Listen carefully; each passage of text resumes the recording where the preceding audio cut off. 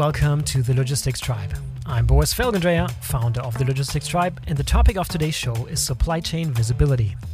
A lot has been said about this topic over the years that I've been in the business, but to this day, there are still more questions than answers about what visibility you actually need to run a global supply chain and how best to achieve it. Today's show features two figures from the industry that have dedicated large parts of their careers to help companies achieve supply chain visibility. Our guest, Tobias Larsson, was the founder of Resilience360 and is now with Altana AI, a company that promises to provide a single source of truth for global supply chains. And our host, Jonah McIntyre, is a serial startup founder and currently leads procurement products for Transporion. Before we get started, a quick thanks to our great sponsors, Grey Orange. Grey Orange's smart robots and AI-enabled automation platform are spreading across warehouses around the world. If you're looking to automate key warehouse and fulfillment functions, you have to check out Grey Orange when you have a chance. I will leave a link in the show notes. And now, please enjoy the conversation around supply chain visibility with Tobias Larsson. Tobias, thanks for taking the time to join us today. I've been really excited to get this interview underway, and I know that you and I sort of chatted about it for a few months now. Maybe for the people who haven't already had a chance to interact with you or follow you on social media, can you give us a bit of background on yourself? Where did you start in the industry and where have you gone since then? Yeah, great to be on the podcast. I'm a big fan of it. So I started in logistics about 2005 back in my home country, Sweden, as a management trainee. And it was really a great experience because I got to do very sort of hands-on operational things. I went on courier rides and I took calls and customer service, and I worked in warehouse night shifts and so on. So I really got to get the full-on experience on logistics. And that really gave me a very good view on what the industry is and rather respect for the different kind of roles in the business. So, and then onwards from there, I worked in a couple of different roles, but moved to the DHL Innovation Center in about 2010, and got involved with a topic we at that time called Resilience360, which was really about creating visibility on risk and managing risk better in supply chains. It was just 2011, we had the earthquake in Japan, and a lot of companies, global manufacturing companies, were disrupted by not being able to get sort of key materials out of Japan, and had very little visibility, even if they,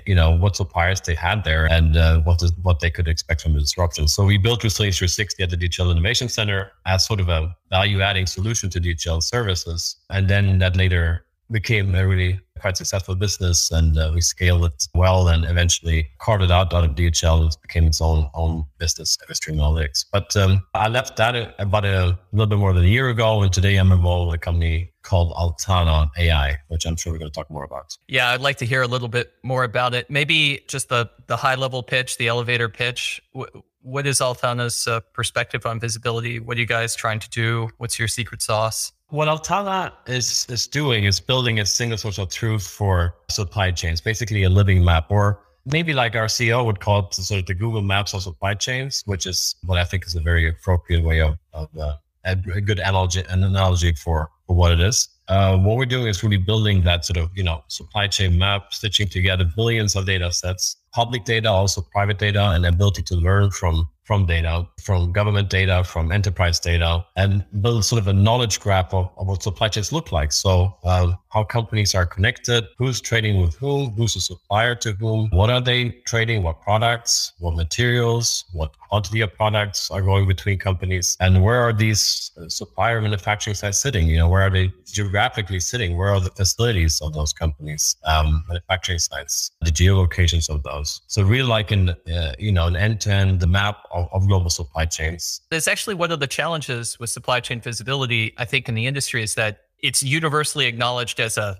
desirable outcome. You want to have more visibility into your supply chain. You want to have more visibility into exposure in your supply chain, for example, in order to do the things that supply chain managers and leaders need to do. They need to control for risk. They need to optimize. They need to minimize inventory. They need to maximize throughput, et cetera. And yet, when you try to get into the details of how to achieve that, what is supply chain visibility in practice, then it becomes much more challenging. And I one of the things I find interesting about what you described as sort of the Google Maps of supply chains is that we reach for these metaphors. I mean, some of the ones I can remember are, for example, the glass pipeline. You remember when people talk about the glass pipeline as the metaphor for supply chain visibility of this linear thing that kind of was a tube of manufacturing or transportation processes and warehousing processes. And you would be able to peer inside of it for the first time because it's no longer lead or whatever the other material was. Now it's glass. And then I think bit by bit, that turned into something that looked more like networks. And then that has transformed again into metaphors like Google Maps, a sort of multi-hierarchical surface that covers the whole world that you should be able to kind of search within instead of trace something like a purchase order or supply order or SKU through. That is what we're trying to get at, So we're restitching together these billions of data sets, sort of public trade data, bill of lading data, ownership data. So ultimately shipment data to really understand like how everyone is connected in the supply chain. And that gets you to ask a lot of interesting questions, where does, products really originate from? How does my value chain look like? If you think about some of the sort of COVID-induced issues in the supply chain today, sort of many of the issues that companies have are not sort of with their direct suppliers. It's materials that they source that come from a second or a third or a fourth tier. If you think about semiconductors in the automotive industry, that's really a tier 3 or tier 4 issue for many of the automotive companies. And they simply don't have the visibility of who they're sourcing from. They may have some idea in some cases, of course, some of the big players, but ultimately very low visibility on what happens beyond the first tier suppliers. And interesting, even when we think about master data in companies today, many companies don't even have correct addresses of their where their first tier suppliers actually manufacture something. So if you think about the procurement tools that are used today, they ask you about a billing address, but they don't sort of really capture the supply chain data that's necessary. So many companies, even though we work with us, could be up to 50%, don't even have good address data on their first tier suppliers and where they actually are located. And I think if you think about sort of a lot of things and the changes that companies are going through now, going from more efficiency mindset to resiliency, that data is going to be extremely crucial. If you think about planning, for example, planning your supply chain, some of the decisions about what do you want to do, multi-sourcing or nearshoring, you need to understand, a bigger picture of what that looks like for the suppliers you would then maybe switch to. So you're not sort of dependent on the wrong sources. And also capacity management. I think capacity has been a tremendous issue, of course, driven by demand changes, but many companies have just very little view on capacity. And I think that's something we're also aiming to help companies with, to understand potential capacity constraints. So, one example we have is working with a pharma company that had about 60% of their revenue was through 6 tier 1 suppliers. And all these 6 tier 1 suppliers had a common tier 2 suppliers. And they were really concerned about, why they were not getting enough capacity through those tier 1s. And it turned out that the tier 2 supplier, were giving a lot of business to, or a lot of, capacity to other tier 1s that weren't really part of that pharma company supply chain. So there's a lot of things that require to have a deeper view of value chains today, which I think companies really are lacking. And I think ultimately that's what Altana is striving to, to help and help companies to build their own view of an extended supply chain, the supplier network. Also, if you think about sustainability topics, it's sort of crucial to be able to look deeper. So there's many aspects we can talk about here, but it's in a nutshell, that's what Altana is all about. It's really interesting. It connects to a larger discussion that we've been having on this podcast, and I think the industry has been having in the last year, which is 2021 was a moment where supply chain became truly a CEO topic for most businesses. It was not. I think it's fair to say one of the things that happens in our industry is we obsess over details like the availability of transport capacity and the cost of shipping, but CEOs don't. I mean, most businesses, those inputs are going to be sub 10% of the controllable cost, and it just isn't right. It just isn't relevant actually for the CEO to consider those things. Whereas I was just reading today, I don't know if you saw this, that Toyota's passed General Motors, for example, in the US as the leading car brand or manufacturer. And they did it on the base of supply. They had a better access to semiconductors. And so their sales grew by 10% year on year, whereas General Motors fell by 11 or 13. And the first thing within my mind is, well, yes, that makes sense, right? We're finally in a moment where constrained supply is lasting long enough to have an annual impact, a really sustained impact. I find it's just to connect back to kind of the history of supply chain visibility. Just one of the things I wanted to ask your opinion on is I sort of see a contrast between one of the early supply chain visibility pioneers was Walmart, with their heavy investment in sort of upstream visibility to their suppliers and coordination of the flow of orders and goods. But that was very much a optimization, efficiency, cost reduction play.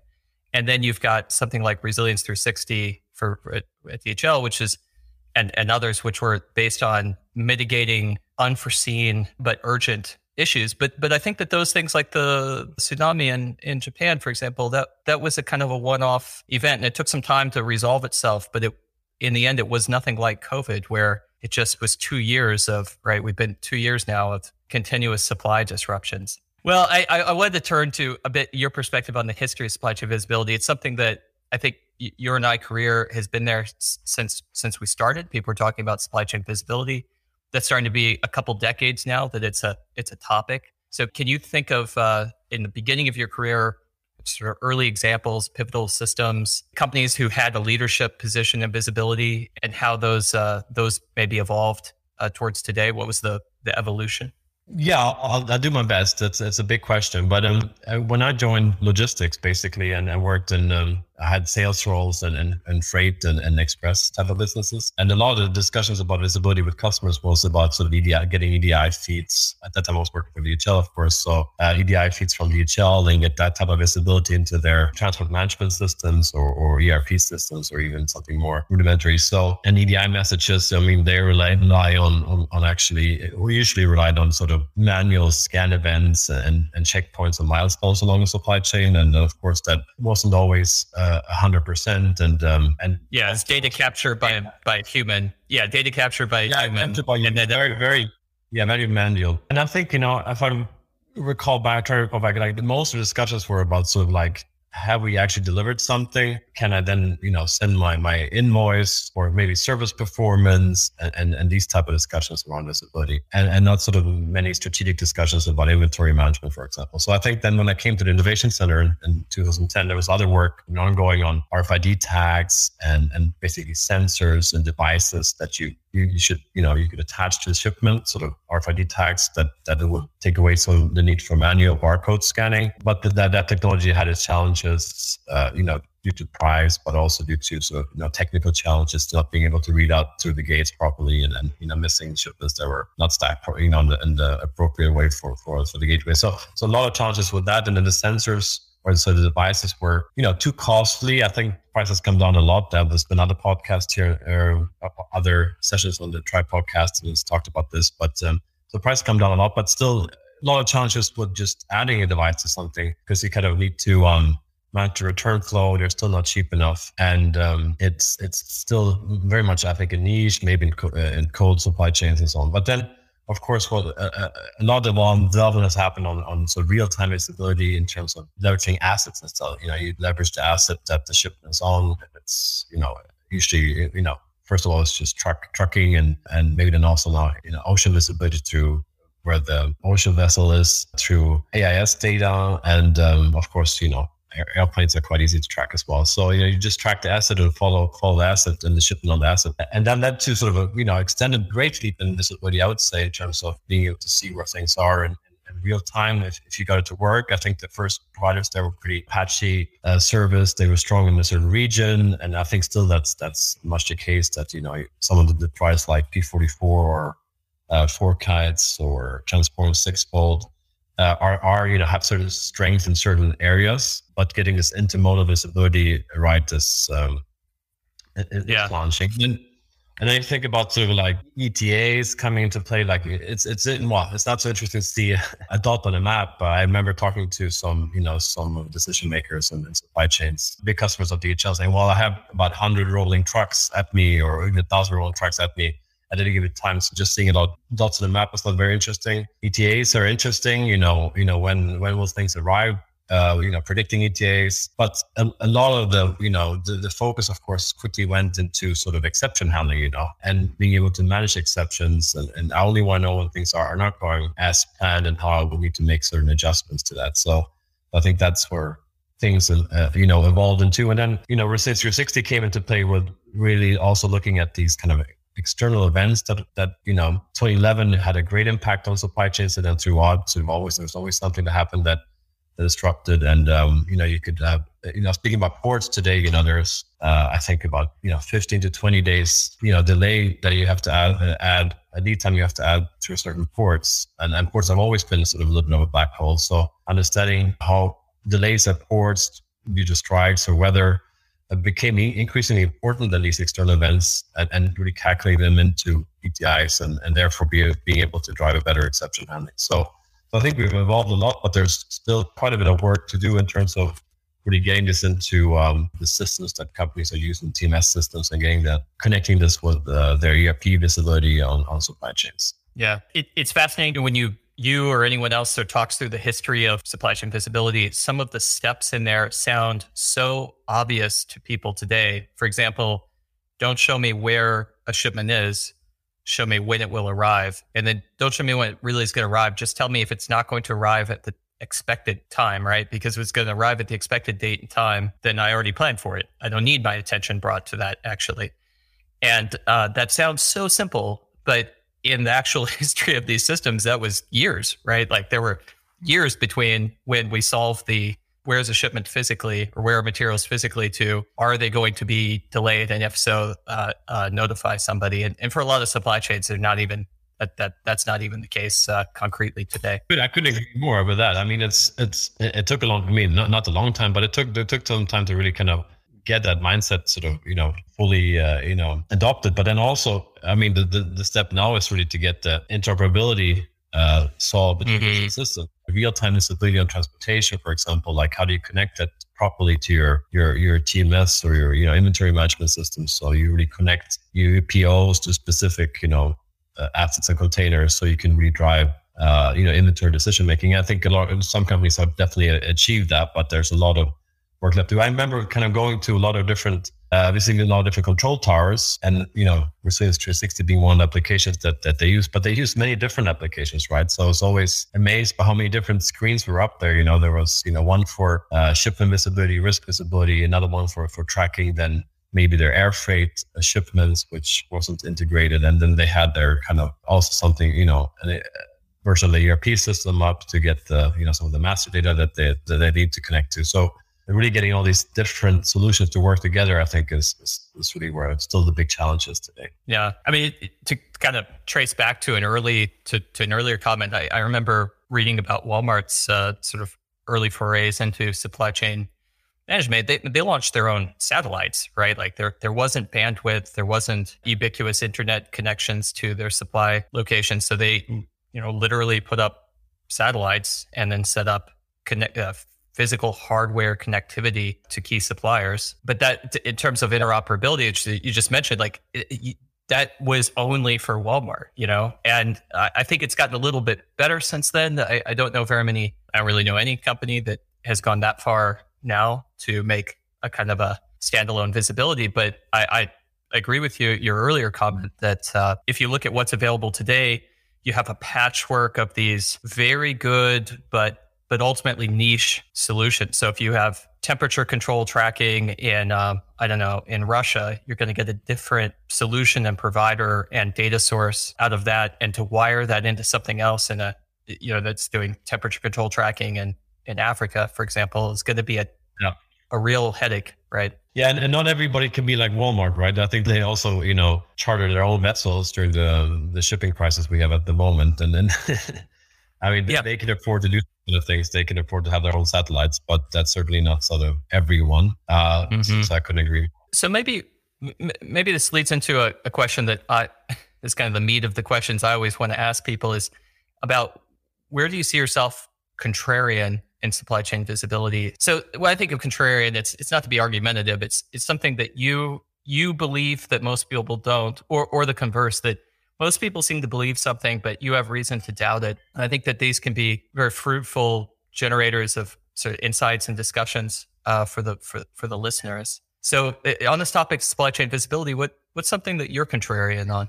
Yeah, I don't know how contrarian I am on this, but so my view is that there's been a lot of focus in the supply chain industry on transport visibility, which is of course important. But if you think about how you invest and divide your investments in different things, I think what companies the visibility that companies really are lacking is more the value chain visibility that I spoke about a little bit in the context of Altana. So really understanding, where your suppliers are to start with. And as I mentioned, like there's a lot of companies that even have that type of visibility on where suppliers manufacture something for them.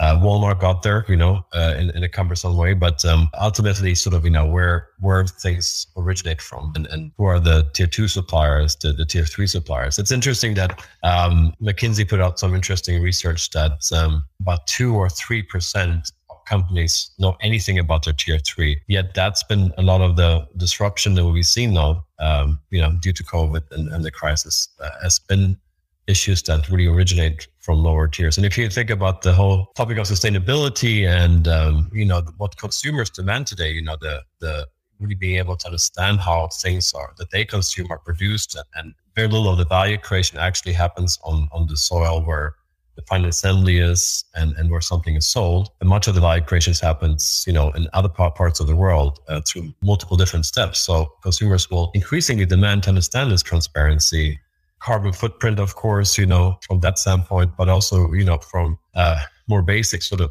ethical standpoints. Like there are 40 million people in the world that are bound to modern slavery in the workforces. And that's, of course, unacceptable. And you can see there's a lot of regulation coming out as well. I mean, we have the Forced Labor Act that come into practice in the US, but also Germany has the new supply chain law coming into act, I think, beginning of next year, 2023. So companies are already gearing up to understand what they need to do to be compliant with the supply chain law. A lot about sort of that visibility that, who am I sourcing from? Where are they located? And how can I ensure that they're ethical and that they're sustainable and that they treat the environment in an appropriate way. So if you ask me, sort of contrarian, I don't know how contrary it is, but definitely, transfer visibility is important, and especially with this huge variability in sort of shipment lead times today, it's of course a huge challenge. But I would certainly argue to invest also in sort of value chain visibility. There's quite a long way to go for companies like us to achieve that. Yeah, I hear you. I think that I don't know what it is, but I know what you mean. There's this magnetic draw in the industry towards achieving a world as a warehouse type visibility where you simply can identify the physical location of all of your inventory or precursors to inventory maybe. And if they're so if they're at rest, you identify their location. If they're in transit, the details of when they'll arrive at their new location. And this idea that treating the entirety of the world as a warehouse also unlocks things that retailers love, like DC bypass and the ability to make commits on purchase orders for goods that are in transit, and the sort of unlocking the multi-echelons of inventory to make it sellable. So it's not simply locked up until it gets to its final forward DC location. So very, very attractive, especially if people come from logistics, because you're constantly butting your head up against the limitations of keeping track of where things are and ensuring they arrive on time. But this value chain perspective, as you mentioned, is, I agree with you, is sort of an overlooked area. I wondered, in your perspective, is there a minimum level of maturity that supply chain needs to have and supply chain management needs to have before they start looking at value chain visibility? So do you need to already have like in transit order visibility, carbon emission visibility, those sort of things? Do you need to have those things kind of underhand before you look at value chain, or do you see these as these can be done in parallel? They're really another part I think it can be done in parallel. I don't think you different aspects you can work on this in parallel basically and try to excel in both directions. So I don't think one doesn't have to happen before the other one though. And the play out of the value chain visibility, so the upside to it, if you think about like a bet, if you're going to bet your money on value chain visibility and invest your resources there, the upsides, as I understand it, would be things like avoidance of kind of catastrophic risk. So third tier supplier goes out of business, second tier supplier, can't fulfill orders, blah, blah, blah. Also reputational risk, like you mentioned, you don't want to be discovered to have used forced labor in the upstream of your supply chain. And then there's the general value alignment of ensuring that your supply base is sort of themselves investing and developing in a direction that you want them to, right? So they're growing at the pace and direction that you yourself are trying to grow. Are there other levers or mechanisms that you expect value gets created out of a value chain visibility? I think you hit the key things, but also maybe adding on the, when you think about how you plan and potentially redesign your supply chain, I think there's a lot of CEOs at the moment. They're asking head of supply chains about how you want to redesign, how you could potentially redesign your supply chain. So, and what scenarios in the future you're ready for. I think many of those questions become, you answer those questions in a very shallow way if you don't have, and more of a value chain view on an extended view on the supply chain across sort of tiers. Because if you think about lead times, well, you could be fine with your lead time from your direct supplier, but why are they not getting input materials? And I think this era of kind of pushing viability just upstream. So I want to hit my things just in time for my production. I don't want to hold inventory or as possible, but I want my direct suppliers to be able to always deliver. I mean, that era is really, I think, over. Now you have to build trust in supply chains, and we've had conversations with chief procurement officers where they try to understand sort of the lead times, why lead times aren't working, and they need to look beyond the direct suppliers and understand, like, okay, who's the tier 2, or where are they? Are they somewhere in China? How can I meet with them? How can I discuss my business plans with them as well, so we can see that we're aligned? So I'm not saying you can always get to the perfect map and get to all in the extreme 11 tiers deep supply chain. It is challenging. We slowly get there, but definitely I think taking a few more steps deeper will help you and just planning your supply chain, considering resourcing decisions, or looking at sort of multiple suppliers, dual sourcing or multiple sourcing. How do you best do that, and how do you make sure you're still not sort of reliant on too few sources in lower tiers? And which also leads back to this sort of topic of risk and concentration risk in the supply chains. There's been a lot of disruptions around that, but I think fundamentally it's now becoming a much broader topic in terms of just being able to drive necessary changes, supply chain planning changes going forward. So, well, you raised something there which I just want to double click on, which is perhaps one of the reasons why you brought up you're contrarian on the overemphasis on in transit or inventory visibility, and more want to have more emphasis on value chain visibility. Maybe part of the reason is that you're describing decisions and decision outcomes, which are really the area of procurement, right? So they're procurement decisions and their procurement outcomes. Maybe part of the paradox here is that it's called. It sounds like it's supply chain visibility, but it's really a procurement function, procurement tool. Is that fair to say that value chain visibility primarily manifests itself through procurement decisions? It's almost like a philosophical discussion. What's supply chain, what's procurement, and what sits where in which companies, and who's sort of reporting to whom. I think I think you just need to look at it more holistically. Like, yes, it's procurement, but it's also how you source and how you design your supply chains, which suppliers you make yourself reliant on, and making sure that they can deliver the necessary capacity, or that you at least get indicators for when there is capacity issues, so you can start to see if you can do something that in your production network and plan around that, and maybe allocate more to other suppliers. So yes, it's of course it's related to procurement and sourcing and picking the right suppliers or working with the right suppliers, building the relationships, and really building that trust, as I said, from a procurement standpoint. But it relates a lot to supply chain decisions as well. So I would hard to say that this is sort of just for procurement. I think the supply chain procurement, however it's organized, and companies have to work together to solve some of these issues. Okay, so just briefly, what's something that if you had to give one suggestion to supply chain leaders right now would be a no regret move that you think they can take on visibility? I imagine it's something like take value chain seriously, but is there something concrete within that? Because that's still a large endeavor. That's its own projects and life cycles. Is there something kind of smaller that's a no regret move in your mind? I'd say no regret move is probably to get prepared for scenario planning, right? Really. So the cost for shipping remains on very high levels. What does your supply chain, how can your supply chain cope with that in terms of the cost impacts? And as I said, like many CEOs will start asking about sort of possible changes, how you source differently. So, or what if sort of the issues with China become more extended? How can we kind of, and make ourselves less dependent on this? So really, running through different scenarios and having some of the basic data for that, I think would be a no-brainer. Whether you do it with digital twins, I think that's an interesting topic, but also, more, simpler methods to get to better scenario planning capabilities. I think that would be definitely a no.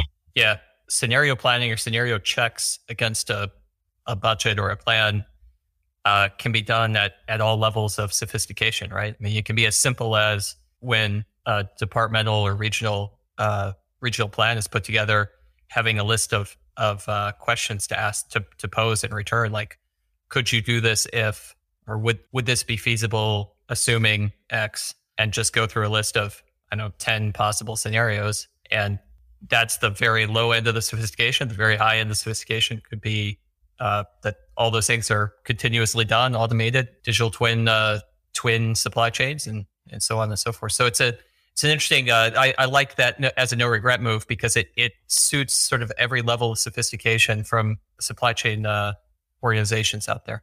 Yeah, no, definitely. I think so. And yeah, I think there's more, there's simpler ways to get to that when you think about scenario planning.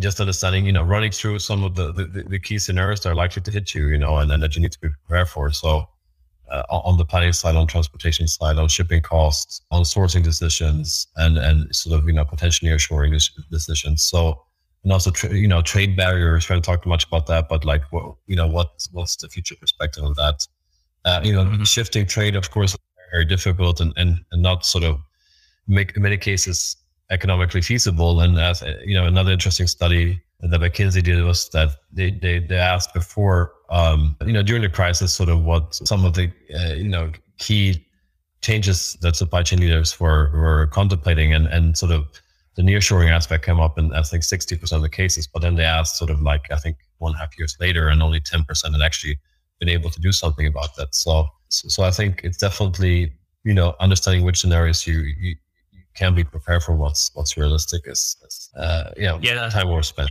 I'll just throw out there, one of the things I've done in the past, I continue to do, is I check future betting markets. One of the challenges anybody will have when they do this is coming up with the concrete list of scenarios to consider. And there are many possible scenarios in the future. There are many ways to break, a company's plan or budget, and you only want to prepare for the ones which are the most likely. And getting that perspective requires some internal expertise. But one of the ways you can do it is you can look at betting markets. And just to throw out two that I know by heart, I find super fascinating. Betting markets put over 40% chance that Russia invades Ukraine in some manner, goes to war with Ukraine in some manner more than they're already doing today with occupying areas. And something like a 10% chance of military confrontation between China and Taiwan. Now, both of those have incredible supply chain consequences, worldwide, really, but especially for folks in Europe. If we have a lot of listeners in Europe, just the magnitude of the consequences of either one of those is huge. And yet, I know very few companies that are sort of looking at and saying, "Hey, the betting markets say there's a 40% chance of this and a 10% chance of that." Are we ready? Yeah, absolutely. I've never thought about it this way, but that could maybe potentially be an interesting input to scenario planning and seeing what are some of the high likely scenarios and very far up one and from betting platforms. So yeah, that's an interesting perspective. So the last question I had for you was, this is again something I like to ask people, but if you think about what would be breakthrough fundamental changes in the area of supply chain visibility, what's an event or a development? And some of these could be technical. I think obviously if we get, just as an example, if we get active RFID down to a price point where it would be feasible to produce and throw away at the end and not have to return or recycle at the end, hopefully, that might be an example. But it could be technical, it could be legal, it could be something about changes in the business cycle. For example, if we if there really was a disruption between China and Europe and U.S. Trade because of a military confrontation in Taiwan. But can you think of an event or breakthrough that from your perspective would be something that just would be absolutely a fundamental change to the use of supply chain visibility? Yeah, I think, AI will support. You mentioned sort of RFID tags and then they coming down to certain active RFID tags coming down to a cost where you can actually throw them away. I don't like to throw things away, but I think, you're right in that extent. If that can materialize, I think there's merit to that type of technology.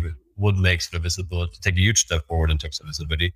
But I think also AI in terms of using, both public and learning from, private data from enterprises in order to really understand how everything is linked together in the supply chain. I think there's going to be huge kind of leaps forward. Online data, there's much more data out there that just has to be sort of organized and stitched together in a way so you can actually, query it. So AI, I would add that to that. But then some of the regulatory changes that are that we're seeing now, and also on the EU level, I think there will be something coming out which is going to be potentially even stricter than the German supply chain law. Will just force companies to focus more on supply chain visibility, understanding how they do business, who they do business with. There's a huge regulatory push, and also for national security reasons, governments want to know what supply chains look like, and that will drive a lot of innovative technology as well. So, but I think also simply, very more, on a more simple level, consolidation in terms of software vendors and software applications. So as you said a little bit in the beginning, there's so many different applications in supply chain visibility. Some focus on temperature control, some focus on risk, some focus on transportation visibility and are strong in certain regions. And then everyone has an ERP system, right? So, and how do you get this to work together? So I think, consolidation in the software industry would also lead to better solutions, hopefully, and more easy to use solutions. You see a lot of innovation and low tech at the moment. I think there's a lot of great innovation coming to play, but, to really have a solution that drives sort of, more prescriptive decision-making, sort of like prescriptions on what companies have to do, or automated sort of supply chain decision-making. There has to be a lot of sort of consolidation of these different technologies coming together, and just the interoperability of those will make a huge difference. Yeah. I mean, when I think about supply chain visibility progress, I see it predicated on three foundations. One is the capture of data. The second's the integration of that data into a kind of so from the point of capture into wherever it might be needed in a later stage. And then the third is using that to interrupt a decision that would have been done through path A and switch to path B. I mean, not physical paths, but just if you don't interrupt a decision, it kind of doesn't matter, right? Like if you capture the data, you do something with the data, but then it never results in a changed decision, then by definition, you didn't need to capture data or integrate the data. And when I look at these three steps, it's sort of data capture, data integration, and insertion into decision making, it kind of looks like all three still need to mature, because although there's been great things on data capture, there's so many things that are captured by hand and kind of laboriously and incorrectly and not in a timely manner. The data integration, I think we talked about to some degree already, is like, it's just a patchwork. There's just no dominant player or standard even. Let's not even talk about companies, talk about standards, right? And then the insertion into decision-making is very much pivot chair, kind of swing from one system to the other. Human being decides in the middle if they're actually going to use it or not. Don't really have any capture about how they used it, et cetera. So it's sort of, if I look at the future, actually, I would imagine that there's a lot more maturing left to do in this space along the same lines that you described. Yeah, fully agree. I mean, I think supply chain today is still very opaque. So there's a lot of capturing of data still needed. And there are good examples of sort of prescriptive decision making in supply chains and where, the real-time data that it's captured flows into a decision that's made to drive sort of, a tangible outcome. But there's just companies that have achieved that. So I think there's a long way to go in all these three areas. So I couldn't agree more with you, Jonah. Well, Tobias, I just want to thank you again for coming on the show. It's been really interesting for me. I'm sure it's going to be very interesting for the listeners as well. And I hope that sometime in the future, we can have you back and we can look at how things are going with Altana and the work that you're doing and what's been achieved in the meantime. Absolutely. It's been a pleasure, Jonah. Well, thanks very much. Thank you. Bye-bye. Bye-bye. All right, that was the Logistics Tribe podcast episode on supply chain visibility with Tobias Larsson. If you enjoyed today's show, please make sure you're subscribed so you don't miss any of the future episodes. Thanks for listening. I'm Boris Felgendreher. Until next time.